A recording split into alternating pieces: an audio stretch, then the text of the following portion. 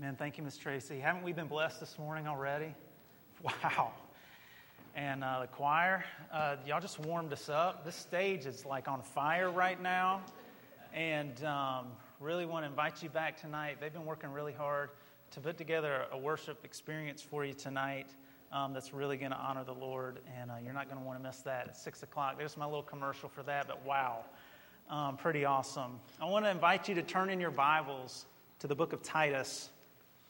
There in the New Testament, very short letter that Paul wrote to one of his, one of the young men he was mentoring in the faith and mentoring in ministry, part of the pastoral epistles where Paul gets to sort of, he's giving back and encouraging, and there's words for ministry, there's words for the church, there's words for leadership, there's words just for our general spiritual growth, just packed into these short books, which were originally letters. This morning we're going to continue our study of the Advent and looking ahead. And the theme this year comes from 1 Corinthians 13, verse 13. So now faith, hope, and love abide, these three, but the greatest of these is love. And last week we looked at faith. Our faith is in Christ, and that is we trust in Him, we believe in Him. He is our rock and our anchor, and we saw from Hebrews 11 that this faith is one that has been tested. It has been proved by generation after generation since the beginning of time. Faith is our bedrock, but hope is our future. Just as the darkness cannot destroy our faith, this darkness in which we live cannot extinguish our hope. Hope is embedded into life.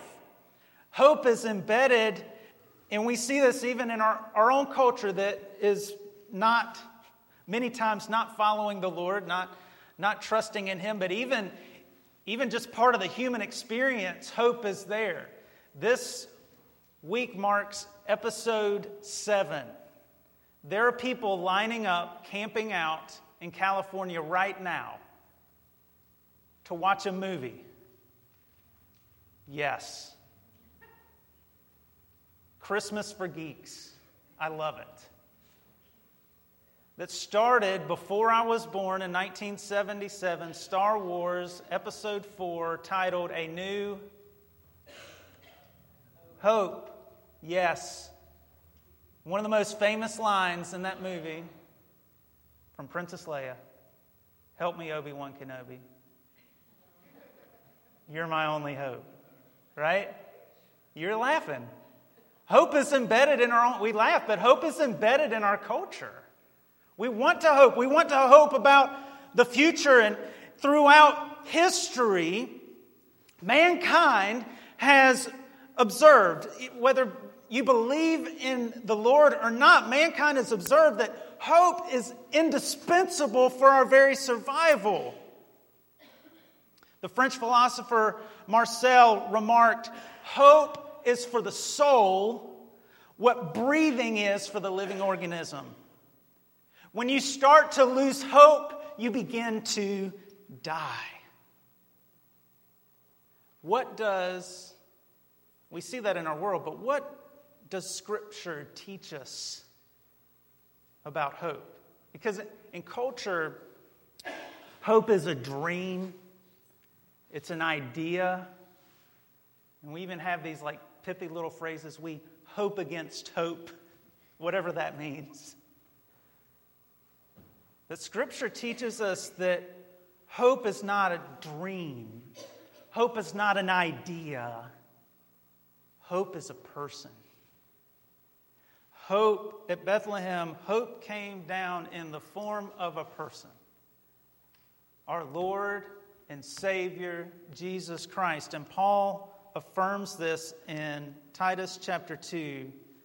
And we're just going to zero in on verses 11 through 14 this morning, in which he writes, "For the grace of God has appeared, bringing salvation for all people, training us to renounce ungodliness and worldly passions and to live self-controlled, upright, and godly lives in the present age, waiting for our blessed hope, the appearing of the glory of our great God and Savior, Jesus Christ, who gave himself for us to redeem us from all lawlessness and to purify for himself a people for his own possession who are zealous for good works. Let's pray together as we meditate on God's word this morning. Dear Lord, we thank you. We thank you did not leave us in darkness, but you are the light and you came to bring light. Lord, we thank you that you did not leave us without hope, for you are our hope. Lord, I pray this morning that we would hear your words. Lord, that we would fall more in love with you today.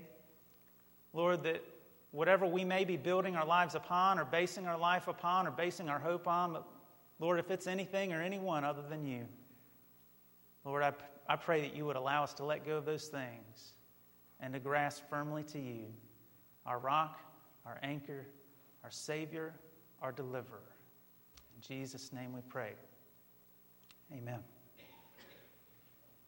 What does Paul teach us this morning about? Because he names our hope. Verse 13, waiting for our blessed hope. And who is our hope? Jesus Christ. And here he gives us, I think, he teaches us three things about Christ, who is our hope. And the first thing he teaches us is that Christ is our only hope of salvation. Christ is our only hope of salvation. Verse 11 says, for the grace of God has appeared, bringing salvation for all people. Let's unpack some of this. When Christ appeared, he brought grace. That is, he is grace. Grace is the unmerited favor of God. God pouring out something good, a blessing upon us, a blessing upon the world, a blessing upon the people, in which we do nothing to earn, we do nothing to merit, we did nothing to work for. It is his grace, and his grace appeared. That is at Bethlehem when the incarnation happened, when God became man. Up to this point, there was a bit of separation between God and creation. And God would appear, he would appear, but he was mediated in different ways. He appeared through visions and dreams, and sometimes he would appear. The angel of the Lord would arrive throughout the Old Testament, but he was here and he was gone, and he appeared in different ways. And then in Christ, he didn't come as an angel. He didn't come in the form of, as we've been studying Moses, he did not appear as a burning bush or as a consuming fire. God became man, Scripture says in John 1, and dwelt among us. This great appearing to bring salvation for all men, not just a particular family, not just a particular nation, not just a particular city, but salvation would be offered to the world regardless of who you are or where you're from. Amen. It's for all people. Scripture tells us in Acts 4:12, and there is salvation in no one else, for there is no other name under heaven given among men by which we must be saved than Jesus Christ. He is our only hope. Jesus said as much himself in John 14:6 when he looked at his disciples and said, I am the... Y'all help me. Our Awana kids, we'll bring them back down here if we need to. Right? Miss Amy's here. She can listen. She'll check you off. And she's tough too. You're not getting a piece of candy if you don't know your verse. He says, I am the way, the truth, and the life. No one comes to the Father except through me. Not all roads don't lead to heaven. Don't just follow your heart. It's only through Christ. He is our only hope of salvation. Now, we get deceived because we live in a world that believes that we can save ourselves. Now, if you think about it, there's one thing that creationists and evolutionists agree on, and that is we both agree that we did not create ourselves. Even evolution believes we didn't make ourselves in a lab somewhere. We come up with a different process for it. We agree on that. We disagree on, we can agree that much on the beginning. We disagree upon the end because we believe we cannot save ourselves. The world lives in a delusion that we can save ourselves.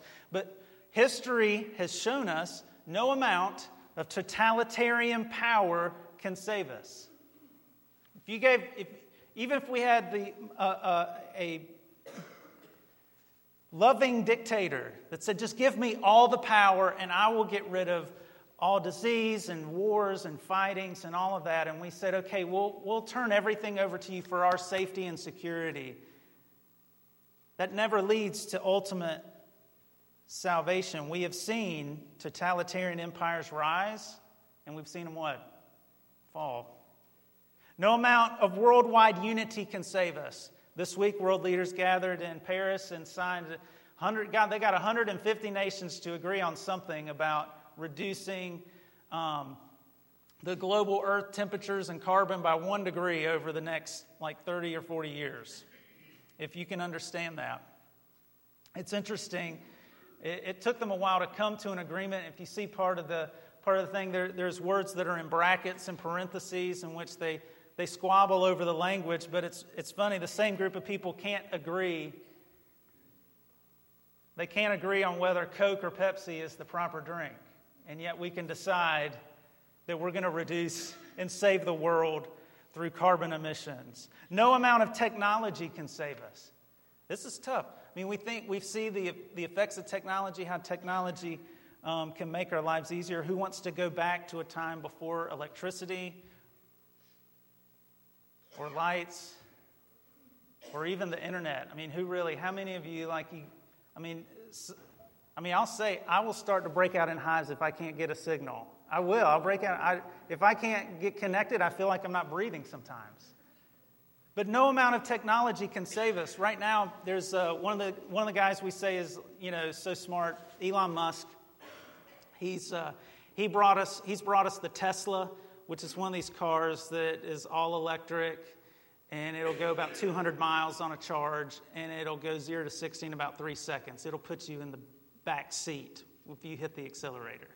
This is the same guy that started his own company, so I'm going to start my own company. I'm not going to start just like a convenience store or a barber shop. I'm going to start a company called SpaceX, and I'm going to go to the moon.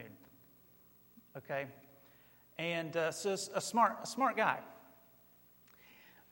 His Teslas right now have a feature called autopilot. I know some of you wish you could put your car on autopilot, or you wish you could take the wheel from the person who's driving from you. They has a mode called autopilot, in which the car is driving itself 90%. It's doing 90% of the driving. So not 100%, but 90%. Even this guy has said, went to MIT. He said, we should be very careful about artificial intelligence, calling it our biggest existential threat. He says this, and I quote, "With artificial intelligence, we are summoning the demon." This is a guy that doesn't believe in God. And this is a guy all in on technology who even says the next stage of technology, it scares him as to what technology can do. But there's no amount of technology that's going to save us. There's no amount of education that can save us. Right now, we have access to more knowledge in the palm of our hands than at any other time in human history. And we have access to it everywhere. We have access to more knowledge, yet we're dumber than we've ever been. We have access to more knowledge, yet we're no more wise, we're no more moral. Education cannot save us. No amount of financial resources can save us. Economies and stock markets rise and fall, and at the end, you cannot take it with you. No amount of science can save you. Who's grateful for science? It's done a lot of awesome things, made our lives a lot better. And yet, even as far as we go with medical technology that we have, we can hook you up to a machine and we can keep oxygen flowing through your blood vessels. We can keep your body alive. But we cannot capture your soul. We can't download it. We can't transplant or revive your consciousness. We can't. No matter what we can do to extend life and extend the quality of life, there's a lot of research in this area going on right now, still can't save you. Christ is our only hope of salvation. Christ is our only hope of salvation because all of these things that the world looks to as what we call like functional saviors, or we try to put our faith, all of those are good things. Science, technology, education, finances, all of those are good things. God created all of those things. They become wrong when they become our only hope, when we place our faith and trust in them. Christ is our only hope because those things cannot save us. Those things predispose, and our culture forgets that our ultimate problem is not a lack of technology, it's not a lack of education, it's not a lack of finances. Our ultimate problem is something called sin. And we live in a time and we live in a culture that is redefining sin and banishing sin from the dictionary. But yet sin is something that we cannot see, and we can't touch, but we see its effects. Amen. And if we're honest, we know it's there. And it's not just, sin is not just something in Child Evangelism Fellowship they taught us to teach the kids. Sin is every thought, word, or deed. Anything we say, speak, or do that displeases God. I love that definition, and it's a great way to define what I would say sins with a little s, S-I-N-S. The things we do, the actions we do. Yes, they're sins. That's not even our ultimate problem. Our ultimate problem is not just that we do sins, but that we're what? We're sinners. That sin is not just something we do. Sin's not just like we've caught a cold and we need to get some rest and drink some water and all of that. No, sin gets at the very fiber of our being. We are fallen. It's not just something we do. Sin is in us and through us. It's inherited into our very nature, our very being. And yet God did not look upon us and say, these guys aren't just halfway broken, let's just duct tape them back together. Yet God did not just look at us and say, they are sinful to the core, and say, I'm going to wipe them out and start over. But God, in His grace, God in His grace said, I am going to save them. That's the miracle of Bethlehem.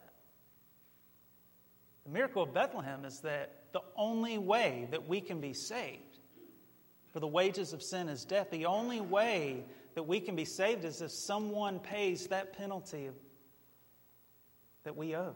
Amen. As we talked about this last week, we can't pay anyone else's penalty because we owe our own penalty. We're under our own penalty. Only God can pay the penalty for someone else, and only a man could represent another man. So in Jesus, you have holy God in perfection, blameless, who could pay the penalty, who becomes man, who then represents mankind, who stands and on the cross took all the sin of all the people for all the time. He has paid the penalty for our sin. On the cross, He paid that penalty. He broke the penalty. On Easter, rising from the dead, His resurrection breaks the power over sin, because the penalty over sin was death, and rising from the dead, He proved He was who He said He was, and He did what He said He was going to do. I want to ask you, have you been placing your faith and trust or your hope in anything else?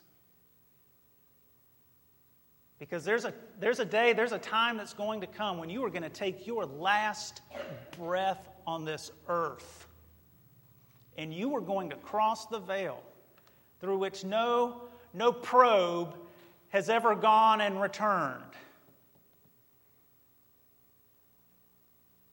And where all it's going to be is you and God. Where is your hope? If your hope is in anything other than Jesus Christ, I'm afraid to tell you, He's the only one that's gone through the veil and back and ripped it in two. He's the only one who rolled the stone away. He's the only one. No one, the disciples didn't gather over Him and put a little smelling salts under Him to shock Him awake. No one came and cast a spell over His body and said some magic words and said, "Arise." Sorry, that was Mark Solo this morning. He rose Himself from the dead. All for me and all for you. He is our only hope. So I want to encourage you this morning. Christ is our only hope for salvation. Number 2, He teaches us Christ is our only hope for sanctification. Christ is our only hope for sanctification. He says in verse 12, He says, "For the grace of God," in verse 11, "For the grace of God has appeared, bringing salvation for all people." That's Jesus. He's come. And then not only bringing salvation, but verse 12, training us to renounce ungodliness and worldly passions and to live self-controlled, upright, and godly lives in the present age. So you might say, well, preacher, I got that. Pastor Jason, I've got number 1. Jesus is my Lord and Savior. If you've got number 1, awesome. You've made the most important decision you've made. You've come to the most important part in your life. But it doesn't stop there. It begins there. But that's just the beginning of a journey. That's a beginning between here and there, between now and the not yet. Sanctification is the process by which, through this life, through the power of the Holy Spirit, we grow closer and closer into the image of Christ Himself. So that no longer does sin reign, but the Spirit rules. Transforming our lives, our character, our emotions, our actions, not from the outside in, not like the Pharisees, a list of rules, but from the inside out. A new heart, a new soul, a new mind that then transforms us. And Christ is our only hope. And He came not so that we would just, okay, you have been pardoned, and just hang on till I get back. No, He came that we might rise above the sin and the mire in which we are infected with. Training us. Training us teaches this sanctification process. It's discipline. It means it requires something called work. Amen.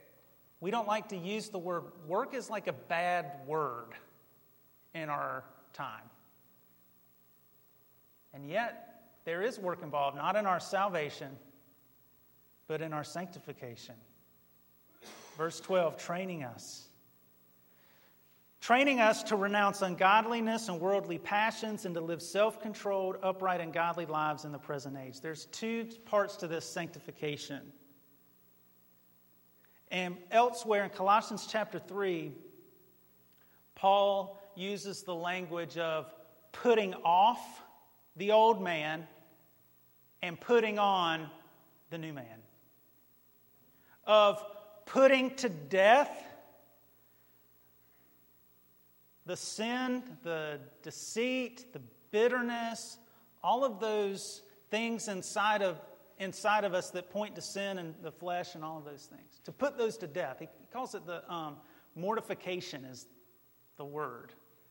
And there was an English Puritan called John Owen. And he wrote a book. I've got it in my office. It's a little paperback book. He was a Puritan preacher. And his book is called The Mortification of Sin. Puritans had some awesome titles for things. Who writes a book and calls it The Mortification of Sin today? And people actually buy it. No one would buy that book today. But the idea of mortification of sin is, he used this quote that sort of frames the book. He says, "Be killing sin, or it will be killing you." Yeah, that's his famous. Because the book is all about how to do that. We don't like to talk about those things, but there is an idea in which, in disciplining, we need to consciously and intently put in control those areas in our life that get out of control. Amen. Take those things in which we say, I can't do it, it's out of my, that's just the way I am, our weaknesses or sins, and say, no, that's not just the way I am. Christ died so that I might be free of that, and by the power of the Spirit, I'm going to put that under God's authority in my life. And I'm not going to be content. How many of you would be content to have a python live in your house? No hands. I'm looking. No hands. Well, it's just there. I mean, it keeps the mice away. But I sure do miss my dog, though. And we did have 3 kids. We're now down to 2. You laugh. But we do sin the same way. We leave it. We accept Christ. We accept Christ. Thank you, Lord, for forgiving me and securing my salvation in you. And then we're content to live our whole lives and let the serpent have his way in our lives and in our homes. And we just get used to him always being there. Instead of doing what Adam should have done in the garden. Cut the head off of that snake. That's part of sanctification, is putting to death, putting off the old man. I want to encourage you. It doesn't matter how long that snake has lived in your house, no matter how long you've dealt with that particular sin, put him out. And if he tries to crawl his way back in tomorrow, put him out again. And put him out again. Why? Because Christ died so that you might be free. Put off the old man. Sanctification is also putting on the new man. He says in here in verse 12, training us to renounce ungodliness and worldly passions and to what?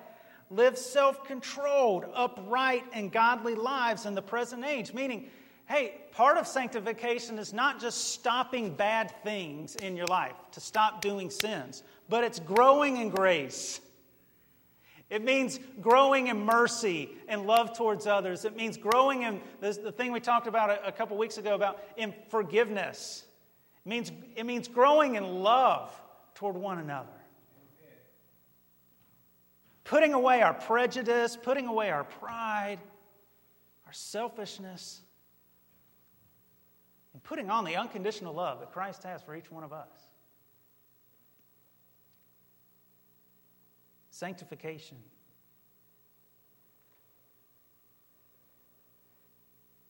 The last part of that, verse 12, calls us that sanctification, he says, what is for this present age. That tells us, raise your hand if you're in the present. Some of you you may be thinking about the future and what you're going to do as soon as the preacher, gets done. Some of you are thinking about that. Right now, we're all in the present. What does that teach us about sanctification? So long as we're in the present, so long as we exist in time, we're going to have to be doing these things. This putting off the old and putting on the new, that's not something that we ever say, okay, I checked that box, next box. Some of you are check boxers. You check off your boxes, you think, okay, I've done it. If you're like my wife, like your to-do list, you write down the things you forgot to put on your to-do list and then mark them off. Like you've already done them, but then you write them in and mark them off just so you can show that you've done them. Yeah. I don't have a list. I don't. I'm not a list person. This is not something we can... You know what? If this is on our list, it's on our list every single day. And it's not going to be easy. It's going to be work. But, he says, it's just for. Not only is it for the present, but we could also say it's just for the present. One day it's going to come to an end. Verse 13, waiting for our blessed hope, the appearing of the glory of our great God and Savior, Jesus Christ. Christ is not only our only hope of salvation, our only hope for sanctification. He's our only hope for glorification. And glorification is that point at which we cross from this life to the next, the point at which our sanctification, our discipline, our training is complete. And Christ, in His return, then transforms us inwardly, outwardly, completely. He finishes the work within us. Jesus' first advent, Christmas, heralded our redemption and the release from the power and penalty of sin. The people who have been in darkness have seen a great light. They rejoice because finally we can have redemption. Jesus' second advent, this is what Paul was looking forward to. That one day Jesus is going to come, our blessed hope, the glorious appearing. He's going to come. His second advent will bring our freedom from the presence of sin. Now we live as free men and women because we are no longer under the penalty anymore. Can I get an amen? Amen. We've been forgiven. We no longer have to worry about the debt to weigh us down. We've been forgiven. When He comes in the clouds, we will rejoice yet again because then we will be set free from the bondage of this life. Romans chapter 8:22 says, "For we know," again this is Paul, "for we know that the whole creation has been groaning together in the pains of childbirth until now. And not only the creation, but we ourselves, who have the first fruits of the Spirit, groan inwardly as we eagerly await for adoption as sons, the redemption of our bodies. For in this hope we were saved. Now hope that is seen is not hope, for who hopes what he sees? But if we hope for what we do not see, we wait for it with patience." He reiterates in Romans chapter 8 that when Christ comes again, not only are our spirits regenerated, but then our very bodies will be regenerated and made new. John Piper, in teaching on this same passage many years ago, calls this hope the second coming of Christ. He says this hope is blessed. Verse 13, waiting for our blessed hope. It's a blessing. It is going to be better than any Christmas parade by day or by night. It is going to be incredible. It's blessed. It's visible. Romans chapter 8, Paul gets into, hey, we hope for that which we cannot see. And we can't see it with our eyes. And we can't touch it with our hands. But it's confirmed by God's Word and His Spirit living within us. And one day, faith will become sight. Amen. One day, the eastern sky will open. And Jesus is coming back for His own. That will be a day in which our hope is no longer invisible, but is visible and present with us. And it's a glorious hope. One in which the glory of God will set foot in His fullness on this earth. And by His very word, the nations will bow down to Him. And all the things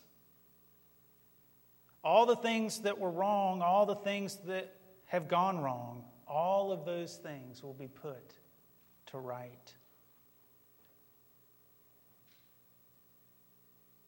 In Romans chapter 15, Paul closes, which I know Paul was Baptist because he closes, but then he has like a whole other chapter, like after his closing.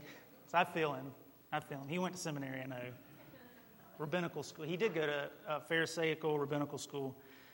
He says in Romans 15:13, may the God of hope fill you with all joy and peace in believing, so that by the power of the Holy Spirit you may abound in hope.